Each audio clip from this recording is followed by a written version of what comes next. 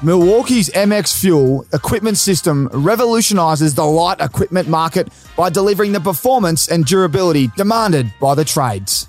From the MX Fuel cut-off saw and MX Fuel sower machine to the MX Fuel power supply and the MX Fuel tower light, MX Fuel has you covered without the hazards associated with emissions, noise, vibration, and the frustrations of petrol maintenance. MX Fuel, equipment system, equipment redefined. This episode is also brought to you by our friends at Rix. Rix is an Australian lifestyle brand founded with a mission to transform the eyewear industry by creating carefully crafted eyewear that inspires confidence. Everybody should be able to enjoy a touch of luxury and the confidence it brings. See the world differently today. Head online now at rixeyewear.com.au and check it out. Righto, let's get into the show. All right, well, Chris Anstey on the podcast. American Aces, I think you'd be the tallest I've ever interviewed in person. I've done Bogut in Queensland, but in the van, I think you're the tallest, so welcome, mate. It's a tight little van, but it's a good job. It's a good setup. Yeah, I got a little present today. I thought here we go. I thought I'd rock the Dallas outfit today. What do you reckon? I like it. Josh, I like it. Mate, so get right into it It's today. a good choice. I was over there now. What a place, Dallas, Frisco. Where did you live when you used to play? Lived in Dallas, lived 10 minutes out of town, and I keep going back. It's my favourite city in the United States. The people are great, the food's great, the culture's great. It's every now and again you go to a place and you connect with some people, a small group of people, and they expand your world a little bit, and that's what Dallas was for me. I had this really good group of friends away from basketball when I got there, and that just unlocked Texas for me. I fell in love with it. It's great. They love sport as well, don't they? They do. They think that it's like everyone says they're the biggest and they're the best, and the Cowboys are a national institution. And when I was there, the Mavericks were terrible. So we were clearly little brother. But they've gone and changed that. The old teammate Dirk Nowitzki stayed for a long time and took that franchise with Steve Nash to a place that I don't think anyone when I was there would have ever seen it going to. So I sit back, and by then I've been back here, I've gone to Russia, I'm sitting back watching them win NBA championships. I think, geez, it was surreal. So it's great to still get back. What they've done there is incredible, and as you say, that they love sport, but I tell you what, they're a little bit like the New York fans. If they're not going good, you know about it. Yeah, I know. They're very passionate, which we love. They are. What's your thoughts on Kyrie Irving going there? I know I've heard a few podcasts. I always do my prep, so I'm not asking the same questions, right? But what I love about you is you're very honest, and you've got and you're a great mentor for Australian basketball and the youth coming through. But you're very honest, and I love it because you just pretty much speak the way we want you to speak. You're not hiding around anything. You're not dancing around the edges. But Kyrie's gone to Dallas, and they really went backwards when he got there. You've come out publicly and said, Celtics, he went to the Nets, he ruined those places. Yep. Do you think it was him that went there? Because they went downhill and they were looking pretty good when I was in Dallas in, I think, late Jan, early Feb, and they were flying. Kyrie's very Kyrie-centric. The best analogy I could come up with, because I love Dallas, I love the club. It's almost like my daughter dating the wrong guy that I know is wrong. You hope that no one gets hurt. You hope it doesn't last long, and you hope everyone gets out of it all right. So I hope that it's short term. I don't think a long-term culture with Kyrie Irving is a sustainably successful one. But it's not just him. I think it's both sides. It intrigued me with what they gave up to get in such a highly volatile, high-risk asset. It's proven already in the short term to be unsuccessful, which I think at the very least they expected short-term success. And he was on a loan. He can go anywhere now. So whether they sign and trade him, whether he sticks around, I'm just not sure he's right for Luka. Between the two of them, they don't play defense too much. There's talk about bringing in Dylan Brooks. If you go and do that, you're going to have couple of guys with a superstar who aren't very widely liked. So it'll be fascinating to see what they do. I hope, like I said, it's like my daughter. If she was in a bad relationship with the wrong guy, I hope she gets out of it. I hope the Mavericks get out of it okay. I hope they get something in return. I hope they're happy when Kyrie leaves. What would you do if you're GM? Hire a better GM, probably. Yeah. I wouldn't have brought Kyrie in. I think we saw around what the Nets have gone and done. They actually had a better core than maybe what they knew. And look, The interesting one, and maybe the elephant in the room, is a little bit of Luca. Do you actually stick with Luca his whole career? Will he be the guy to deliver you a championship? Will his body hold up? Are his training habits good enough? Is he at the peak of his game now? Clearly, if you traded for Luka Doncic, you get something incredible in return. Now, do you take that chance in the short term at the risk of alienating your fan base? There are a lot around who believe that. Again, you look at Luka's body, and you always, AFL, any sport, your body doesn't lie.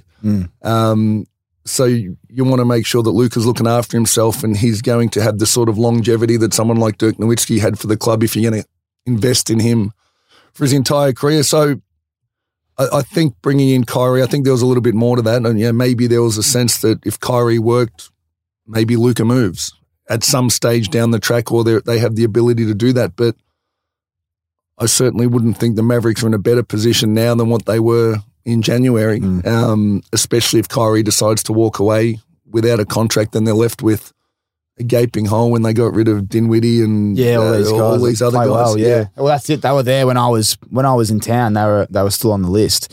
I think the trade happened just after I left Dallas. You're very close with Dirk and Steve Nash. Dirk's very close with Luka. So, I know you speak very highly of both, Steve and Dirk. Dirk worked his ass off. Do you think just Dirk hanging out with Luka a bit more might be able to get him in better shape? And I think you'll find that they don't hang out as much as what people what people think. It's a bit of a media thing. They're both Euro. They do a hug and everyone just blasts it. Yeah, exactly. And Dirk clearly was a part of the playing group in Luka's rookie year, and to have, I think in that aspect, to have that level of mentorship, wearing the same uniform, and for the large part of the year actually being injured, so having the ability to spend time would have been a really positive influence in Luka's rookie year. But it's like when you walk away from the club, the last thing you want to do is step back and impose yourself on the coaching group. And I think someone with as big a personality as Dirk, wants to make sure that he's not stepping on toes, especially because he's a really good human being. So if he was ever asked to help in that space, I'm sure he would. But it's not something that you volunteer and say, how I can do this better than what your current coaching group. So Cuban should get in contact, though. Do you reckon that? Look, they stay in contact. It's maybe. I mean, one thing that it's interesting. One thing that AFL does incredibly well, the NBA, the Mavericks do incredibly well, is their retired players, coaches, staff. Even they're always welcome back.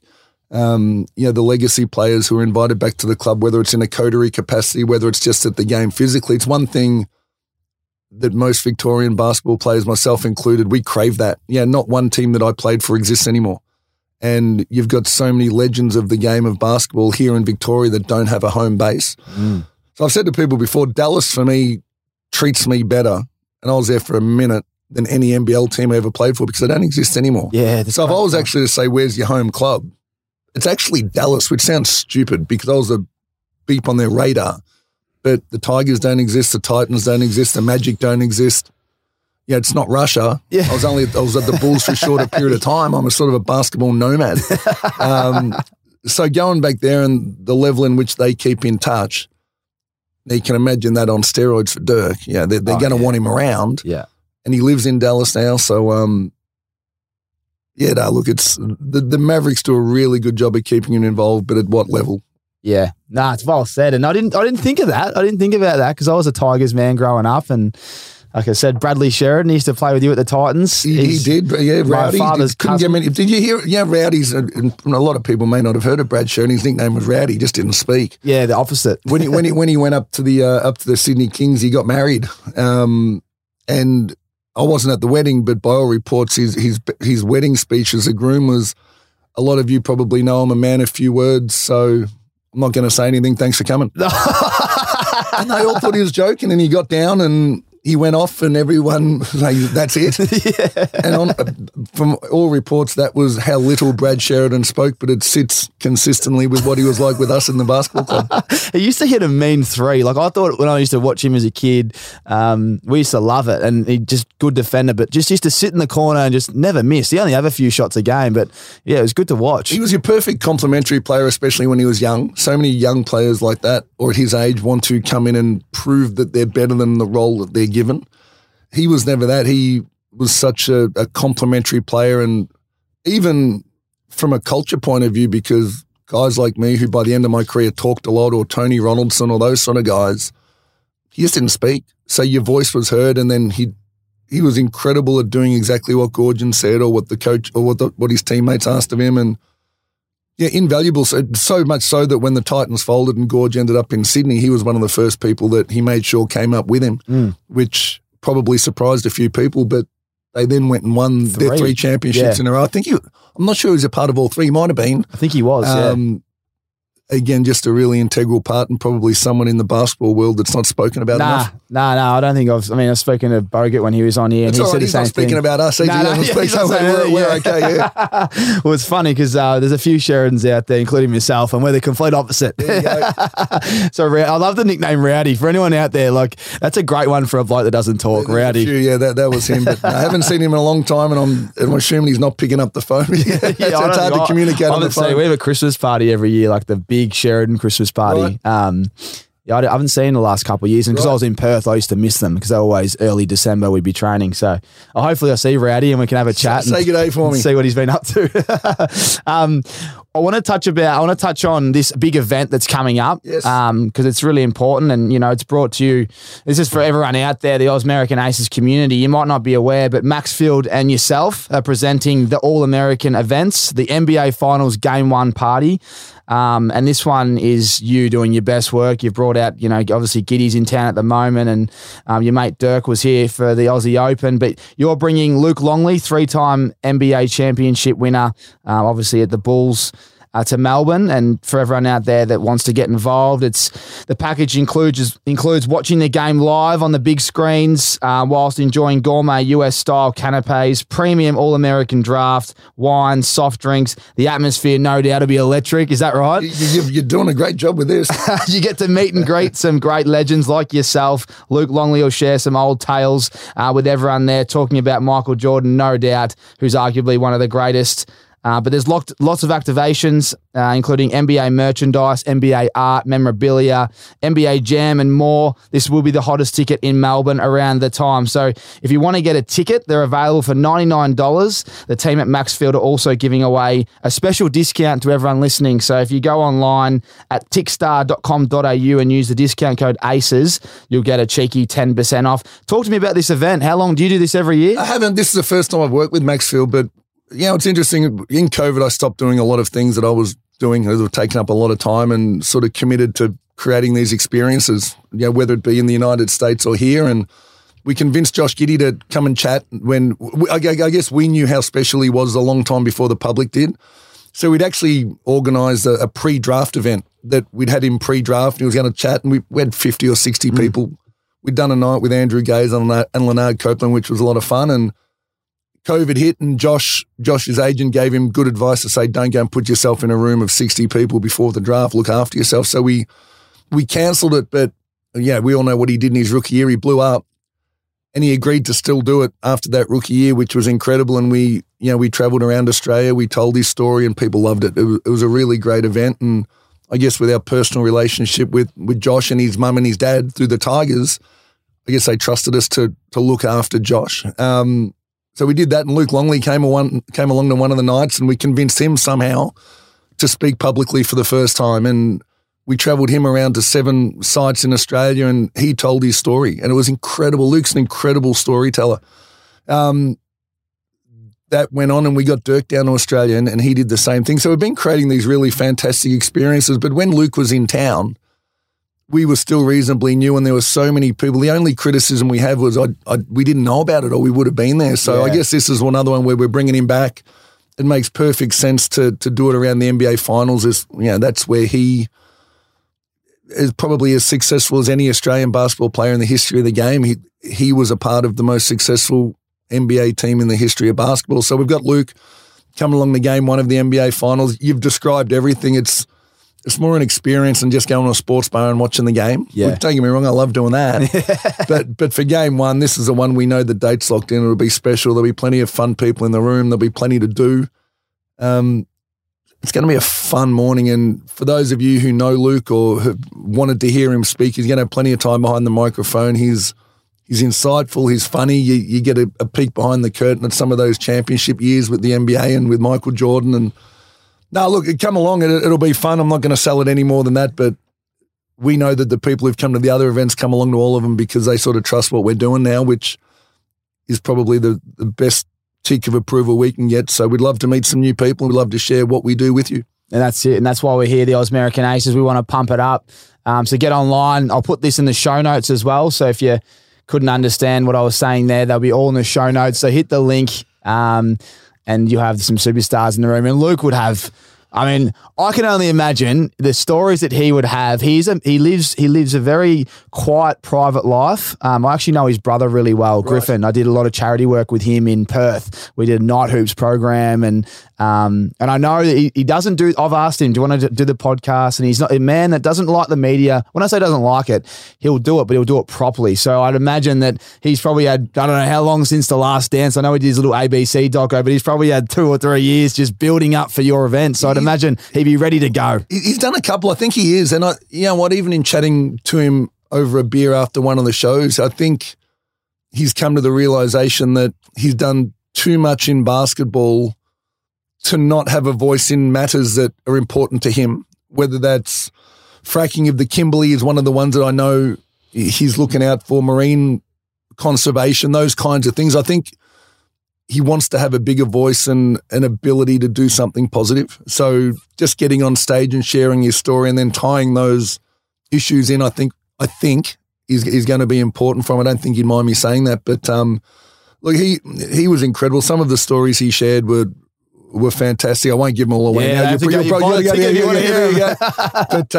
had a lot of fun, and it's one of the great things about these events is, as much as you know that Luke was a teammate of mine. I coached Josh for a minute. Dirk was a teammate of mine, but you kind of flip between a professional relationship and then you go back to being mates. But you realise that there are so many years you just haven't seen each other, and the catch-ups are a lot of fun. So it's the most fun job I've had in a long time, is catching up with old teammates and old mates and telling our stories in front of hundreds and hundreds of people and having a beer after the show. And it's brilliant, it's fun. It is fun, and it's what everyone wants to hear, like the untold stories, but just a bit of the banter as well, and then you can kind of get a gauge on what the crowd wants. I love what you're doing, mate. Have you got anyone? Who's after Luke? Can you?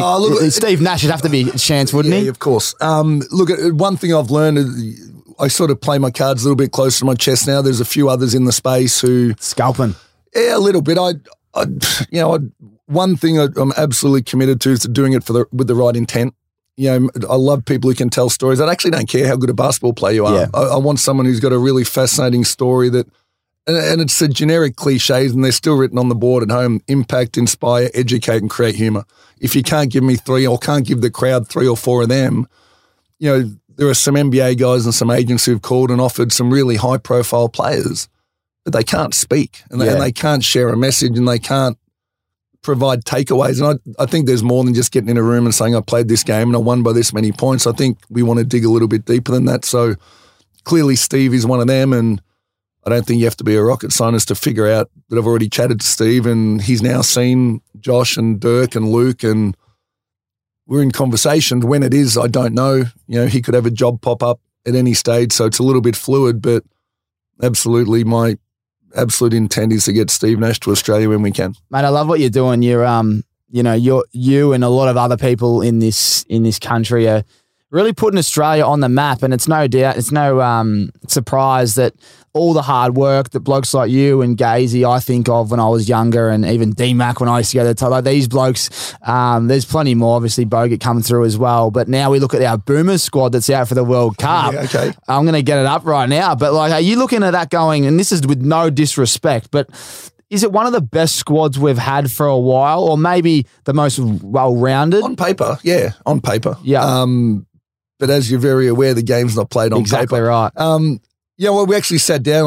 I actually run my own little podcast with Mark Worthington, and one of the things we'll chat about in the next one is that Boomers squad and who we think might make it. And you look at it, geez, there's going to be some really, really good players miss out. And if you look at what we're able to do historically in Tokyo and win that bronze medal 2 years ago, I suppose, I think the team, again, on paper, becomes better. I think what happens is you probably, Giddy comes in for Dellavedova, I think. Dyson Daniels may come in for Chris Golding. Aaron Baines goes out, and I think Ben Simmons actually comes in. I think they'll give him every opportunity to come in. I think he'll find a space, which an interesting conversation around Ben Simmons is that I don't think you can have him and Xavier Cooks on the same team. So the safe, the one where you know exactly what you're going to get with work rate, you get a great human being, you get someone who's proven over the last 2 or 3 years here domestically and did okay when he got across to the NBA in Xavier. If Ben Simmons is available, it's the same kind of player, but Ben's ceiling is so high still. And if there's anyone who can unlock that, I think it's Gorge. Joshy Green's obviously on me. Josh Green was there already. Jock Landale's playing better than what he was. Paddy Mills stays in. Duop Reith, Jack White, Joe Ingles, Josh Green. I think Dante Exum's playing better than what he was when we had the Olympics last time. Will it be healthy? He just got suplexed into the service. That's a whole other story. Nick Kay's probably a lock, but and I think one of the really unlucky ones will be Will McDowell-White. I think he's closer than what people think. But that whole Dante thing, I'd be fascinated in your opinion being around AFL, because I've sat in rooms and you've sat in rooms with the class action, with the head knocks and the concussions and how AFL's treated it. And I won't go into who or what, but I was with an old player and he was having a conversation about how he's a part of the class action and what the AFL have done wrong. And yet he then went on to talk about how good a mate he now is with the guy who knocked him out 3 times. And so I sit there thinking, and this is where it ties into Dante, what stage in a non-footy or a non-basketball act is the other player actually liable instead of the league itself? There's got to be a responsibility in a non-sporting act. If you can't do that, sure, if it's a football act and you're trying to spoil all those kinds of things, don't ever take that away. But if you're behind the play and you imagine if Dante's head hit the floor. Yeah, I know. It's crazy. You literally grabbed him from behind when he was standing there, flipped him over his hip. Imagine his head smashes on the floor. He doesn't play again. I'm suing. Yeah. That's almost a criminal act if there's a major injury attached to it. And they're suing the league, isn't it? Not the actual player. Right. So that's where I think that at some level there's got to be accountability for the player who, I know it's a sporting court or a field, but if you can't do that in the street, well, yeah, you can't be doing. And it was ridiculous what I saw. If it's actually assault, which is what Dante's could have been, or what some of the behind the play hits could have been, then I just think there's got to be a little bit more responsibility that goes to the player who infringes or injures. The league still has some with the way they cater for it, but I guess coming back, I'm really, really glad Dante's okay, because that could have been a lot worse. And for those that didn't see the Dante, it was like a suplex. It was like a wrestling move that's exactly almost dangerous. Like they'd almost roll them over a bit more. It was an exaggerated version of what we know a sling tackle to be, except it was on wood. Wood, yeah. So, you imagine that. And is he fine? Well, I believe he broke his toe or fractured his toe, so he played last game. But from what I understand, he's fine, but he's also lucky. Yeah, very lucky. Yeah, that was crazy. I remember seeing that, and I watched it like 8 times. I was trying to work out where all this happened, because of the big scuffle and what he did wrong. Why he even did it, He was just watching. He was just a bystander. Yeah, crazy, mate, crazy. With that, Jock Landale's one that we called up in Arizona, and I've just kind of watched so when I went there, I messaged him, hey, mate, we called up for a day. What a ripping fella he is. And then not only that, the luck, just like, not luck. I think he lost a few teammates, Bridges was one of them, and Johnson. I actually met him after the game. I think he left the next week, but in comes Durant. Obviously, Book's back in town. Now they're playing finals. They'll probably be playing while we're talking in about a couple of hours. But how well he's going at the moment. I think it was game 3 or 4 there where they must win, and Ayton goes down with 4 fouls and he comes in. Do you have a lot of chats with Jock? I haven't spoken to Jock, but have really admired what he's done from afar. I don't think you'd be saying anything that people didn't already know. When he came into the league, he wasn't the most athletic big. He doesn't play above the rim. He's more a positional defender and a perimeter threat. He's evolved all of those areas that he needed to, and really understands now what his role is. And it's not the be-all and end-all statistical category, but DeAndre Ayton played 33, 35 minutes a game 1 and 2, and as you said, he a little bit of trouble game 3. every game that Jock's played, game 3, game 4, game 5, when he's been on the floor, the team's in the positive. So, but significantly, and his numbers are creeping up to be similar to DeAndre Ayton, but the team succeeds when he's on the floor, and that's the bigger one. It's easy to point to individual, but he fits in with. He doesn't need the ball in his hands. He doesn't take up space. He's very, very active defensively and plays defense early, which is something Ayton doesn't do. He'll go and meet Nikola Jokic at the 3-point line and get into a wrestle with him, and just take little tiny nicks out of him from quarter 1, quarter 2.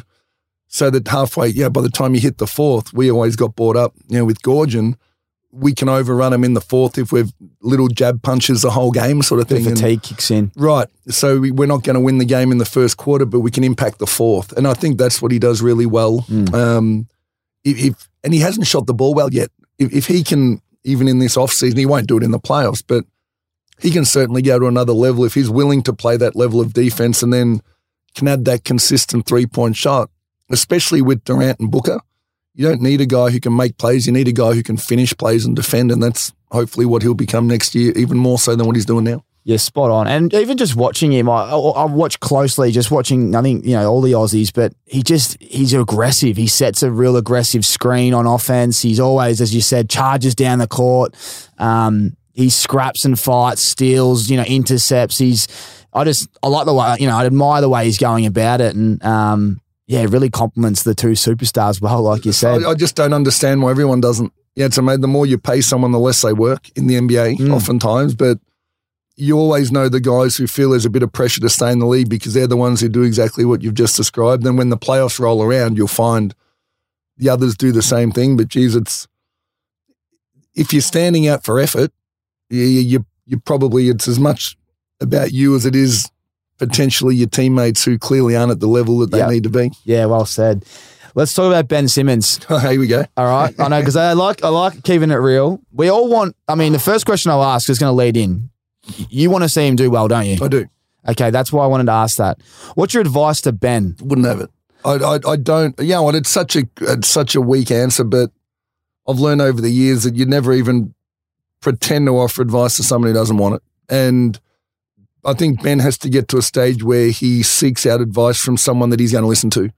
So it's not even necessarily the advice, it's who you take it from. And the one conversation I've had with regard to skill development and the person I've seen it do it best, if you looked at Ben's skill set, I don't think anyone in the world would argue that he's a horrendous shooter of the basketball.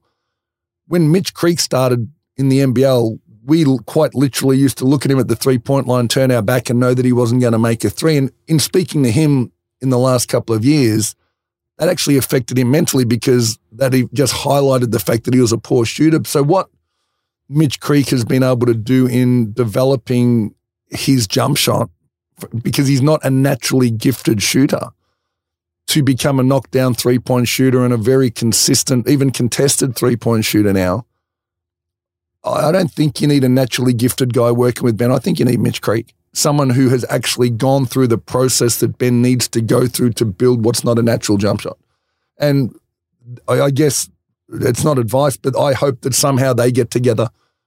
Yeah, it sounds like it's not going to be in the Boomers because Mitch Creek's on the outer of the Boomers for whatever reason, but that's been the one that in the back of my mind was always fascinating. I'd love to see those two get together. Yeah, I like that. A little bit of play. And do they play together growing up? I don't think so. But they've both got a little bit of. Yeah, we can't. A little rough around the edges, and they got a few things that go on away from basketball. But I think they'd probably get each other. Yeah. Yeah, well said. And is he stiff not to be in that Boomer squad? Just thinking about that? I think so. I do. That's what I was just thinking. I do. It's always interesting how much say to give the players, how much to give the coaches, how much to give Basketball Australia. And without backing up over it, I think a decision was made a few years ago with a few things. And I'm big on second chances. I'm big on understanding why if certain things happen. And I would certainly have had Mitch Creek in the squad, even if not for the World Cup. Certainly for all of the lead-up games and the smaller nations that we've played over the year and a bit leading up. He's been one of Australia's best basketball players for the last 4 or 5 years now, and I don't think he's pulled on a Boomers jersey. Yeah, wow. There you go. Let's go back to you. I'm really fascinated about your playing career. NBA stands out, I guess, just because NBL's next door, and we'll talk about NBL in a minute. But NBA, you played with and against some massive names. You went through that NBA lockout, which is you've spoken about how unique that was. But just some stories. Any crackers from Dallas that may not have been obviously us American Aces might not have heard yet if they haven't. Just some crackers. I mean, it's the ones I'll always talk about it. And I won't bore you with them now, but getting to know Steve and Dirk and understanding that they weren't incredible basketball players when they walked in the door and their work rate. So I won't bore you with work rate stories, but they're the two guys I respect more than anyone in the NBA for what they were able to become, almost from where they came from. But I think, the highlight has to be, and everyone that I've spoken who's heard the story, you get one chance to play Michael Jordan and the Chicago Bulls and we win. And you end up not playing him. I didn't play a minute the first half, and I'm looking up in the stands and I've got family and friends who've flown halfway around the world, and Longley's injured, so I don't even get to play against him, and I'd been starting. And so I just knew it was a once-in-a-lifetime opportunity. And I'll never forget my thought at halftime, and I'm the guy that listens to every word the coach says, but all I'm trying to figure out back then, because I only played tennis 4 years before that, but my mates aren't going to believe I've done this because there's no NBA.com, there's no live coverage, no social media. So I needed a photo with Michael Jordan. And at halftime, I decided that if I get in garbage time, I'm going to, as soon as he gets the ball, I'm going to foul him so hard he starts a fight because someone will take a photo of that. But I got in early in the third, and that plan went out the window, and we started coming back. And it's funny, I hadn't touched the ball in a couple of minutes, and it's funny what you remember, but I got fouled going up for a dunk. And when you're lined up for goal and when I'm shooting free throws, every coach will tell you, stick to your routine, go through your process, block out everything around you. And this idiot right here, as I walk from under the basket to the free throw line, my head's on a swivel. Michael Jordan, Scottie Pippen, Steve Kerr, Dennis Rodman, Phil Jackson, Luke Longley. I'm thinking, what am I doing on this court? I honestly felt like I didn't belong on the court, and shot two of the worst free throws I've ever shot just to get off the free throw line. As soon as I did, I thought, well, that's me done. I've had my 2 minutes. I'm out.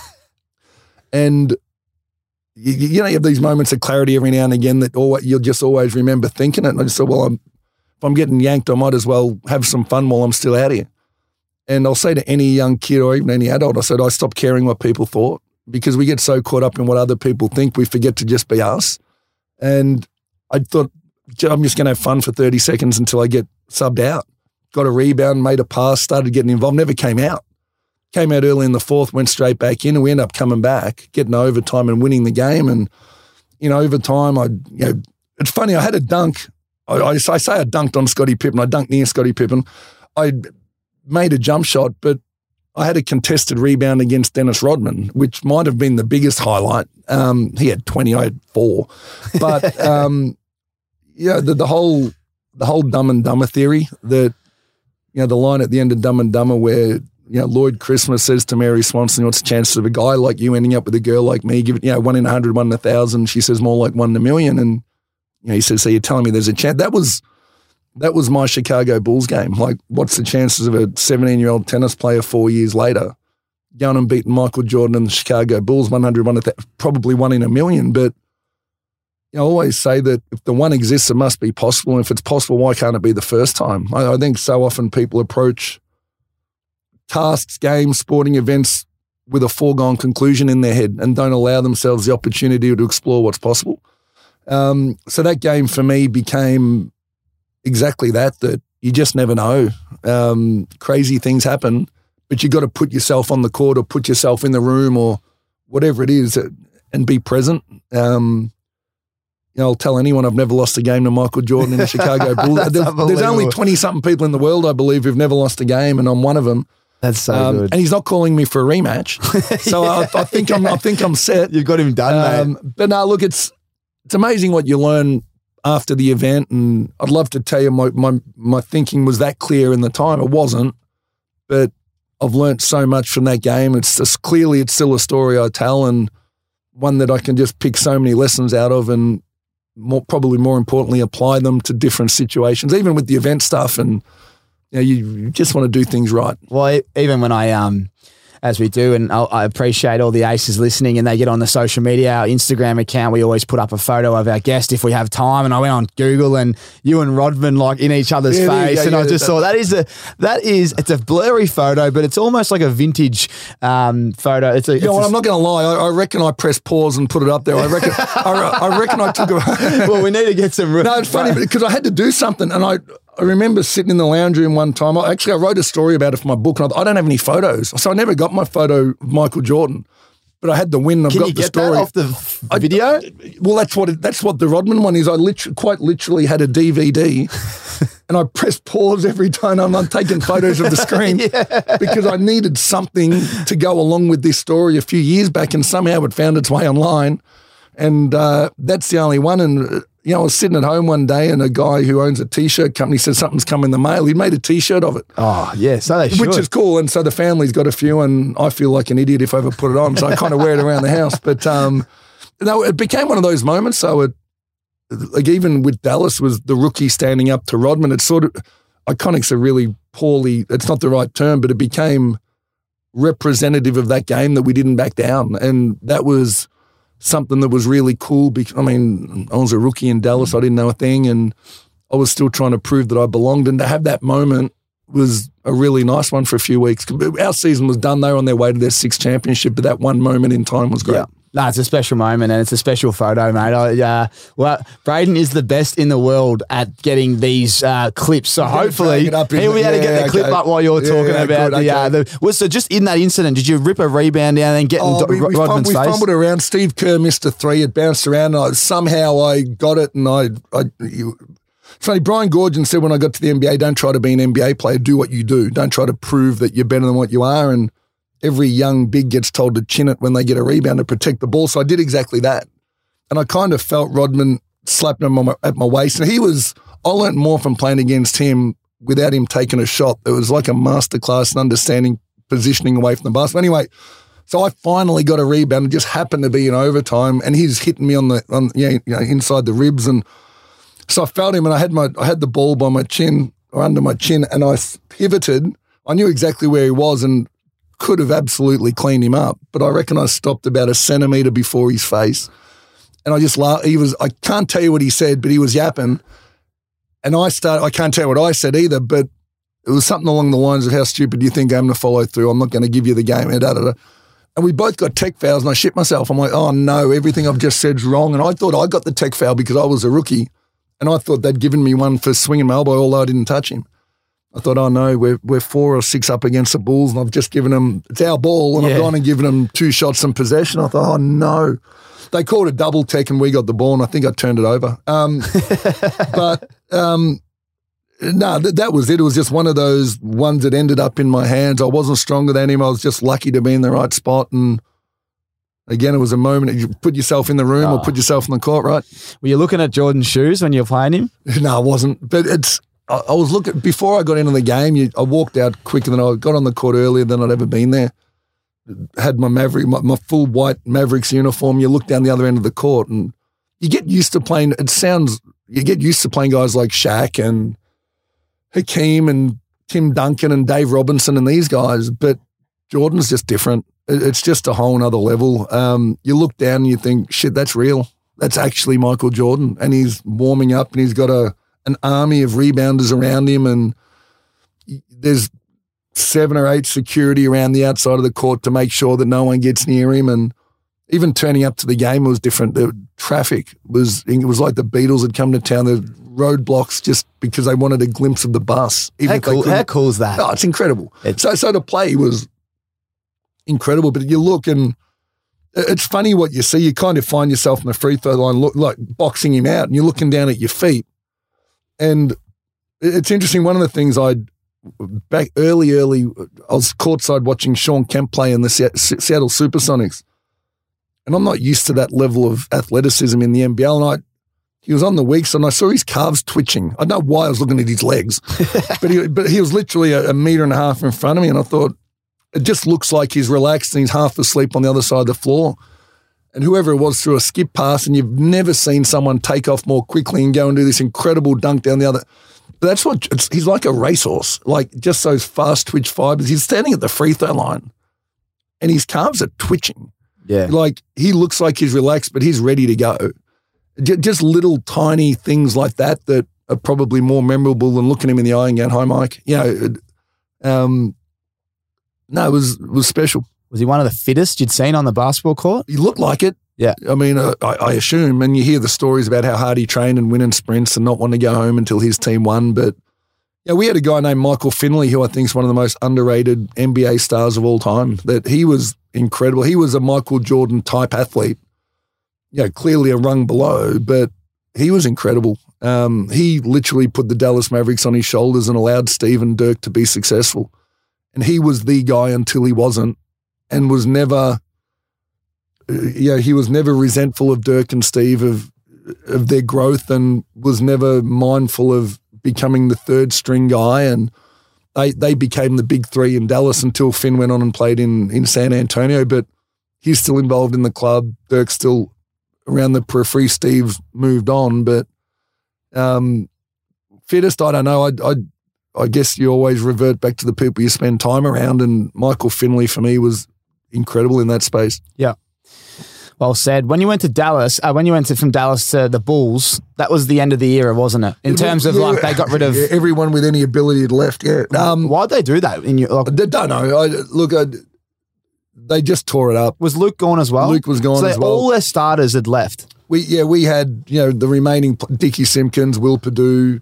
We drafted Elton Brand and Ron Artest. We'll talk about him in a second. Yeah, Hersey Hawkins were there. They'd brought him back.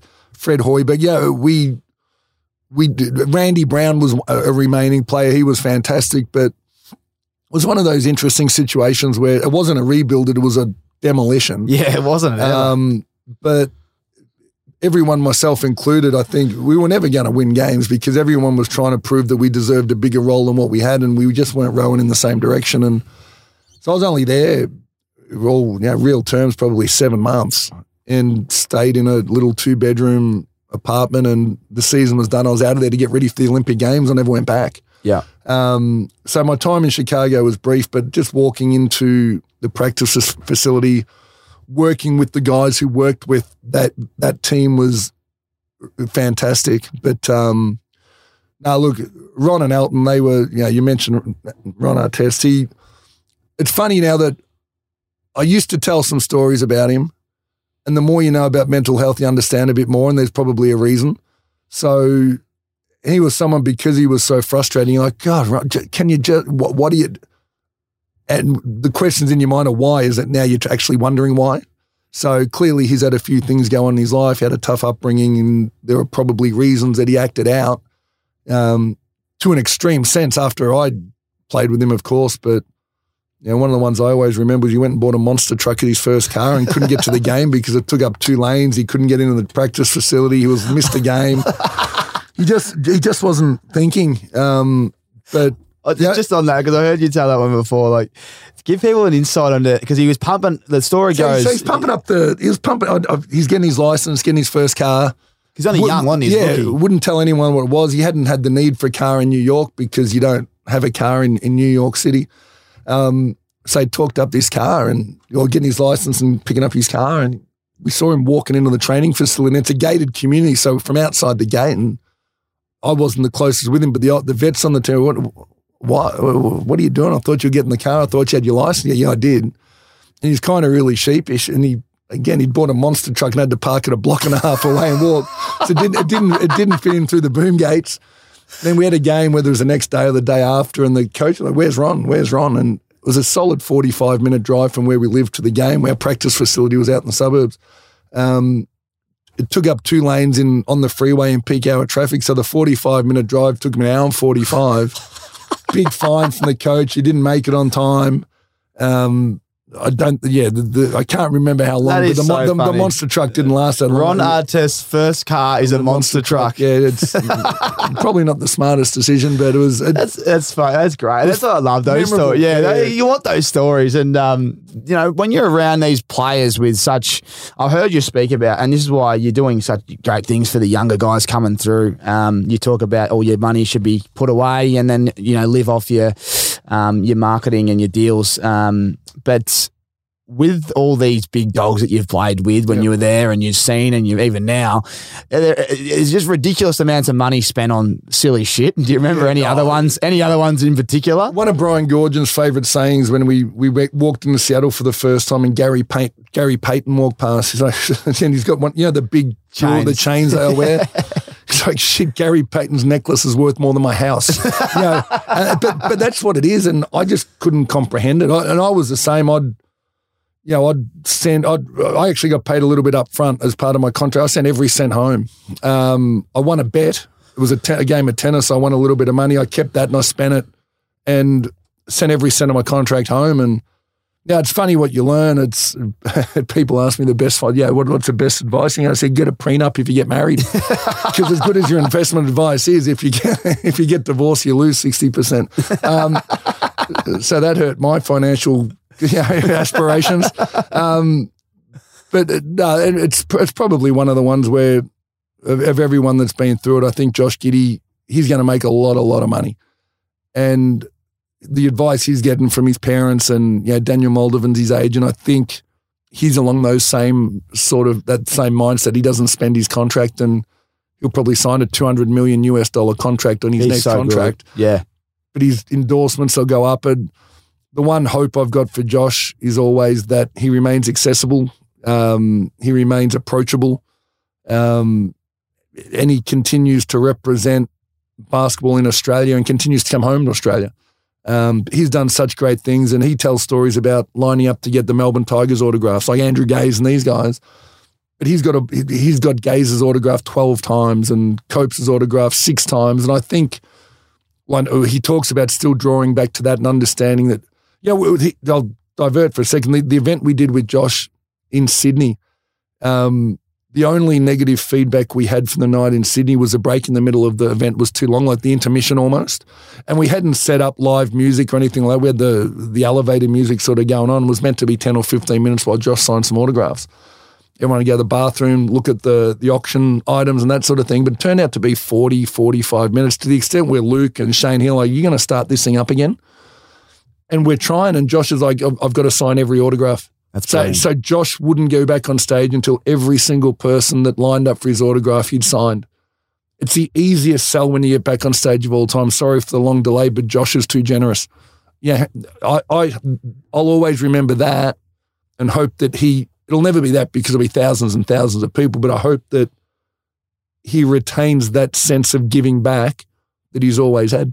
It's just so good for Australian basketball. I think we've had, Ben Simmons has been in the press as an Australian for a long time, and I think he's now kind of moved on because Josh Giddey's come on the scene, and you've seen what he's been able to do. I mean, if you look at his stats as well, not that we care too much about stats, but when you see the names he's listed next to of the all-time in what he's achieved so far, it's so good. And even like LeBron's, record-breaking night, Josh is right there next to him, probably could have guarded him if he wanted to, but he's in the photo. Talk about photos. Imagine when he's your age and he's sitting there going, I was there the night that LeBron broke the record. It's like he's done so much and he's only just started. He's done so much of his own history breaking or history making or record breaking and history making.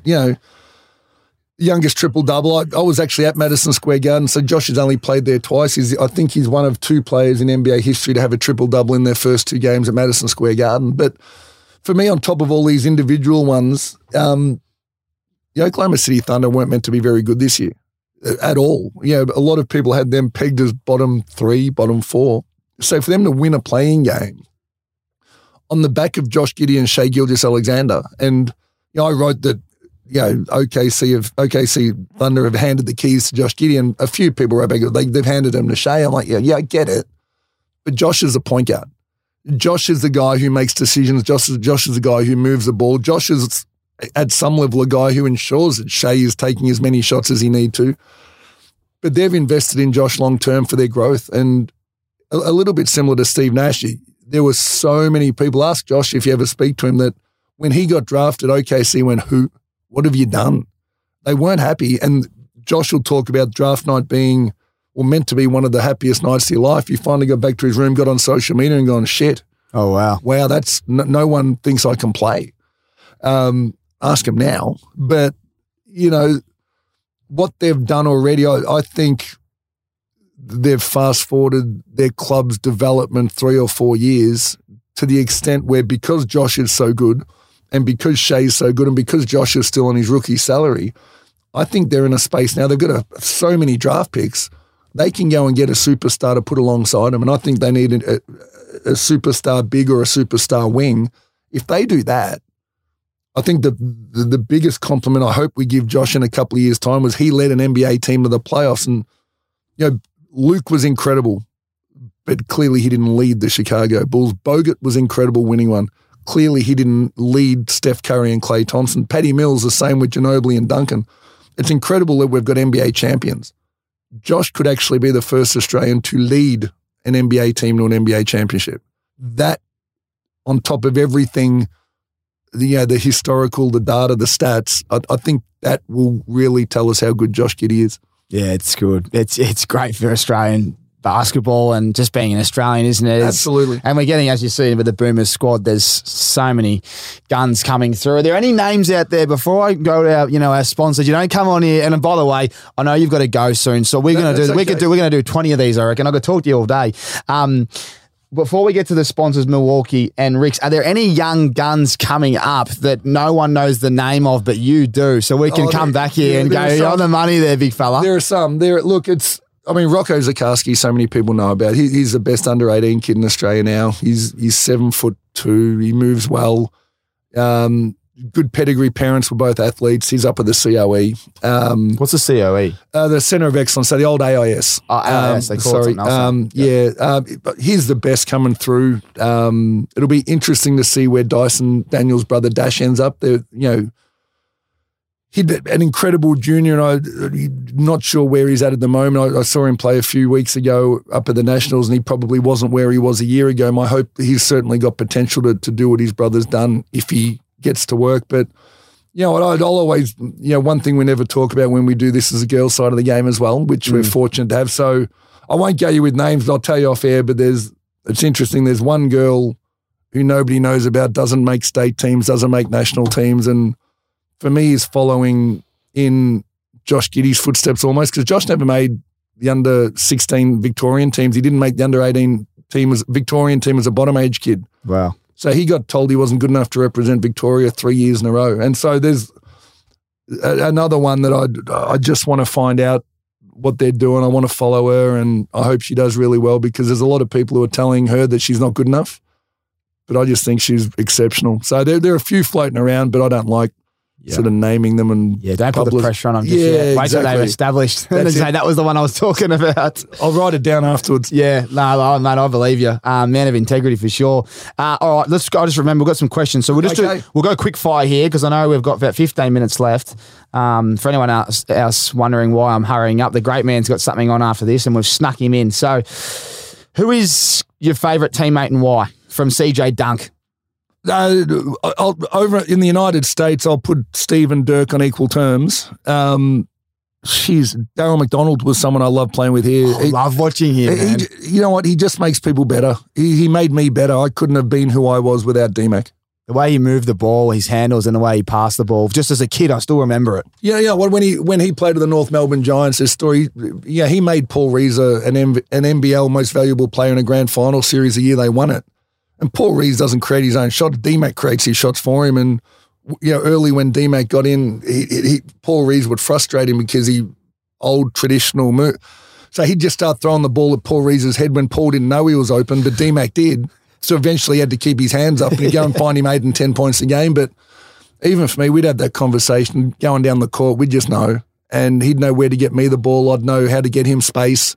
We just had a really good working relationship as well as clearly off court. Looks like a good fella. From Pup, he's been coached by some of the world's best, talking about yourself. Love to hear your top 3, if not your best. Your favourite coach, and why. Brian Goorjian by a mile. And it doesn't always come back to the X's and O's. It comes back to the old adage of you don't know you don't care what someone knows until you know how much they care. And Gorge always cared about us as humans. He was a master of seeing a problem just beginning and nipping it in the bud before we even knew it was a problem. Even when I was going through the draft process, he called me up, and I respect him as much as anyone in the basketball world still to this day. Well, it's no surprise he's the coach of the Boomers squad, is it? And he called me up and said, mate, you're selfish. You're this. And I'm in tears. I was out. I grabbed my bag. I was crying. I thought of all the people that, and I knew I wasn't. And I said, the last thing I am is that everything I've done is to be here with the Magic to help us win championships. Last year, this year, I'm staying. I've told the NBA that I can't come until after the season. He's called me up in the office and told me I'm selfish. And I'm racking my brain trying to think when I could have possibly even demonstrated that or thought it. And so I've gone home in tears, and John Dorge turns up on the doorstep later on that night. Yeah, come big fella. And he bought a 6-pack of beer. We just sat and we talked. And I bitched and I moaned, and he said, he's testing you and da-da-da-da-da. And he had gorgeous perspective, and here's what he wants. And so I turned up to training the next day, and I thought, I'll prove to you how unselfish I am. Every rebound, I crashed the boards. I didn't take a shot. I made these incredible passes. And I got to the end of training, I thought, no, shit. I know exactly what he's done. But even that, he knew I wasn't selfish, but he also knew he didn't want me to get there as the NBA thing grew. So even little examples like that. But he'd gone and given Dorgy $20 and said, you got to go to Anstey's place, take a 6-pack of beer, sit with him tonight and drink. He's across relationships like that he fixes problems before we even know they're problems. Yeah, that's awesome. It's like creating a problem and solving it just to test you, and then you come and dominate the boards. Yeah. It's brilliant. That was from Pup, by the way. Lee Smith wants to know, who's the biggest name you took down in the NBA? I didn't take anyone down. Jordan. Can we say Michael Jordan? 1-0. 1-0. We beat Michael Jordan and the Bulls. No, and the rest of them. The toughest was Shaq. The toughest opponent. We haven't spoken about Shaq. When you walk out in the field, it's just, he's a monster. And back then, you forget how athletic he was. You're 7'2". I'm 7 foot. He's 7'2". He's got probably 30 kilos on me. He's faster. He's stronger. He jumps higher. How do you deal with that? Yeah. And then you put Kobe Bryant alongside him and okay, who do you help off? And he was. These names you're dropping. Do you sometimes reflect and go, fucking hell, I'm lucky? Yeah, I do. And I probably appreciated I wasn't daunted by it because I never grew up following it. So a lot of the names that everyone were drooling over didn't mean as much to me. But like I say, guys like that by then do. But I'm in a situation now I was fortunate to learn from them. Yeah, it's brilliant, man. It's brilliant. We haven't spoken about this because we're going to talk about it next time, but how close were you to switching codes? Because I've heard you could have played for Hawthorn Footy Club and become a superstar ruckman or full forward or whatever. And you also are a gun at tennis, which we've hardly touched on, but Dustin Fletcher actually was your doubles partner right here. Yeah, he was. We grew up, played doubles for years. We went through a 4-year block. We didn't lose a match. That's pretty cool. But in all the big tournaments too, not just the little local ones, the nationals and the state titles. So you and Dustin Fletcher were like national champions for 4 years straight in doubles. Yeah. That's pretty cool, isn't it? And the thing was, they never took us to the tournaments to represent Australia. They'd always take the two singles guys, junior budgets, and play them together. Like, we beat them 2-1, we beat them 4-1, we beat, And so that was a little bit disheartening for us then because we were clearly a better doubles combination than we were singles. We actually both had really good hands, and clearly we're both tall and move okay. We're hard to get past on the net. I'd imagine you got monster serves as well, wouldn't you? But no, the footy thing was, we did, but the footy thing was the Titans had folded. You mentioned Brad Sheridan and Gorgon before. That period of the Titans was short-lived. I was at the footy show for whatever reason in the green room, and Shane Crawford, we'd been messing around. We'd had a couple of beers, and he's sort of slides on in. He said, look, so what I really wanted to ask you was, would you consider coming across and playing footy? I thought he was joking. And I haven't asked him this since, but I think it was Alan Jean, not Alan Jeans, his coach. Anyway, back then, and he said, look, they've asked me to come and have a chat to you. The ruckman's retiring. Again, I can't recall who it is, but you'll probably know. I need a tap ruckman. We need somebody who can just get their hand on the ball first, feed guys like me. I'd love to rove to someone who's got good hands and as tall as you. And I still think I move better than guys like Sandy Lands and those guys, but I'm taller. I'm like, that sounds fascinating. So I had this Australian Boomers trip, a non-major event, but we played all, the Yugoslavias, the real good teams, and I'd made my mind up. There's no Titans. I'm going to go play footy. I'm going to come home. I'm going to go play footy. And again, maybe like the Bulls thing where I didn't care how I did because in my mind I was just going to have fun because it was my last basketball tournament. I reckon I played better than I've ever played in my entire life. And had all of these European offers coming. Even still, I was Croatia, Spain, and I'm like, It's great money, but nah. And then this Russian offer came in. I'm like, oh, that's more than what I'll make if I played footy and played for 10 years, I couldn't make that in 10 years. How big of an offer? $1 million Australian. Bang. Yeah. For a season. I said I'd be stupid with a young family not to. And it's 2000 and... This is 2002. Yeah. So, and then I ended up staying there 3. I hated it for the first 6 months, ended up staying there 3 years when I got used to it. But I was really, really close to coming back and having a go. You didn't dominate the Boomers. You're playing... I've always been fascinated to know how I would have gone. You would have been the new Paul Salmon. Well, they ended up signing Spider Everett instead. So they brought him down from, I think he was in Queensland at the time, whatever it was, but I can't recall what they were, but their hesitation with him was behavioural concerns, I believe, back. No, this is what, again, it's not the clearest memory, but there was one reason that they balked at him a little bit.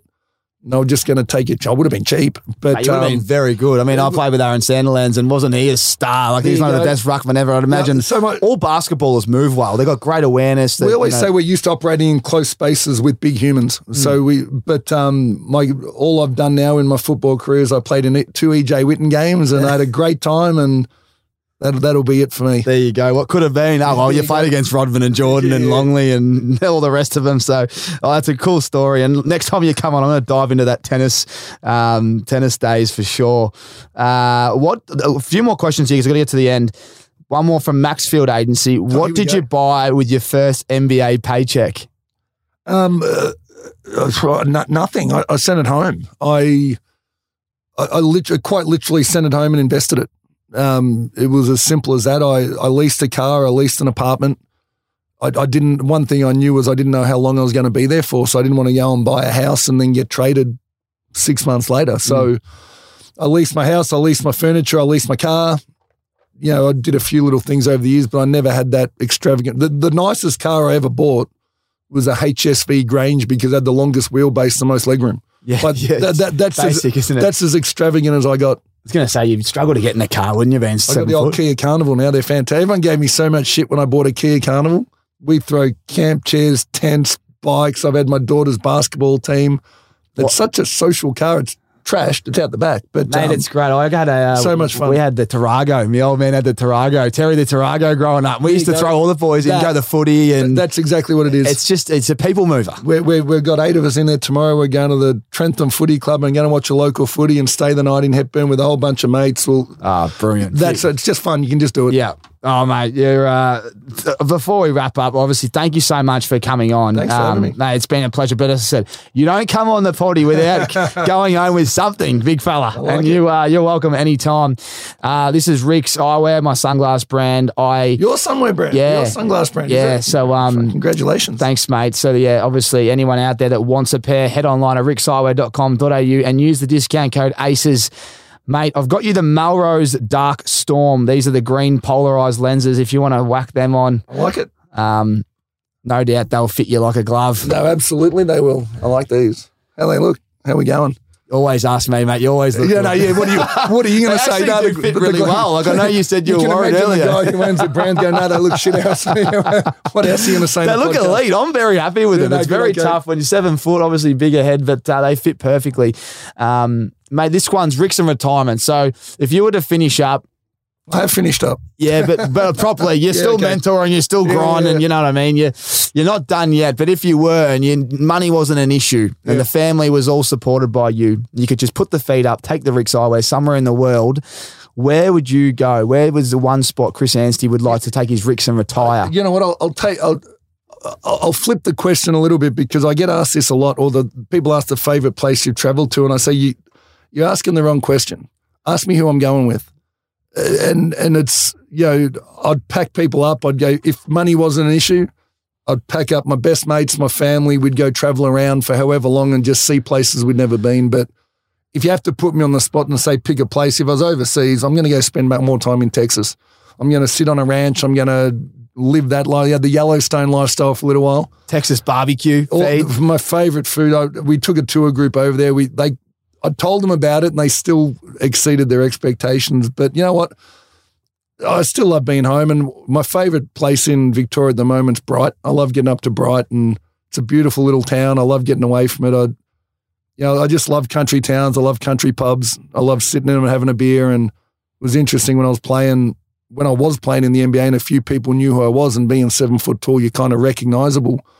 You walk around Melbourne and you get the dickheads and you get all the comments. You walk into a country pub and they just chat to you like another guy at the bar. They're good fellas, aren't they? So from then, I've always loved country pubs. I've loved getting on the road. You tell me we're getting in a car tomorrow and going to a pub, I'm in. Oh, I love the stories, love the people, love the travel, but I'll probably go to Bright at the moment, but I reserve the right to change my mind next week.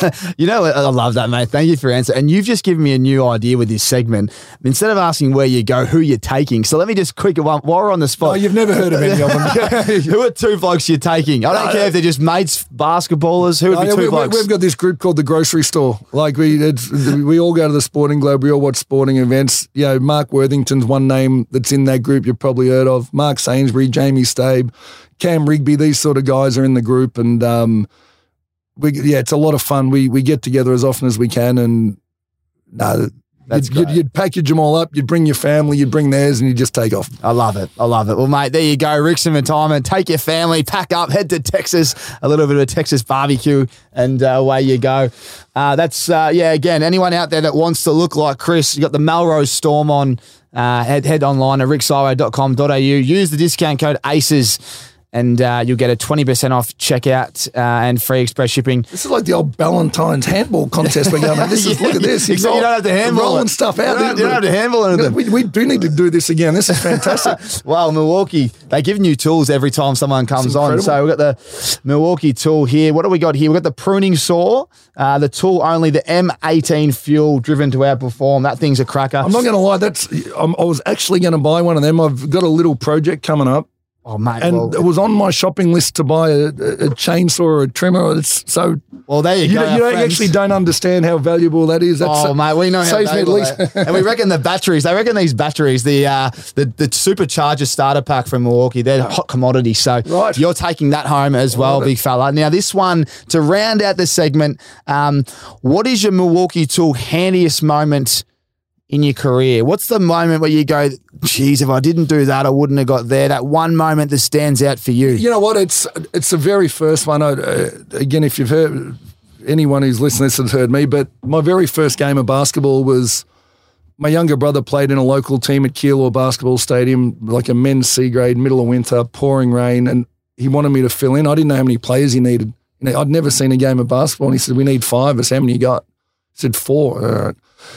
Told him no. Mum made me. He asked me a few times, and finally Mum made me go and help my brother out. And, it's feeling in your guts when you just don't want to do it. I felt sick. I'm like, I don't want to do this. I don't know the sport. Anyway, I was in the car on the way up with every intent. When your brother asks you to do something, you just dog it. Yeah, no, screw you. I'm not going to try. I'm just going to mope around. And so that was my plan. And halfway up the hill, I just remembered thinking, well, shit, I'm here now. I might as well try. It was the simplest thought I've ever had.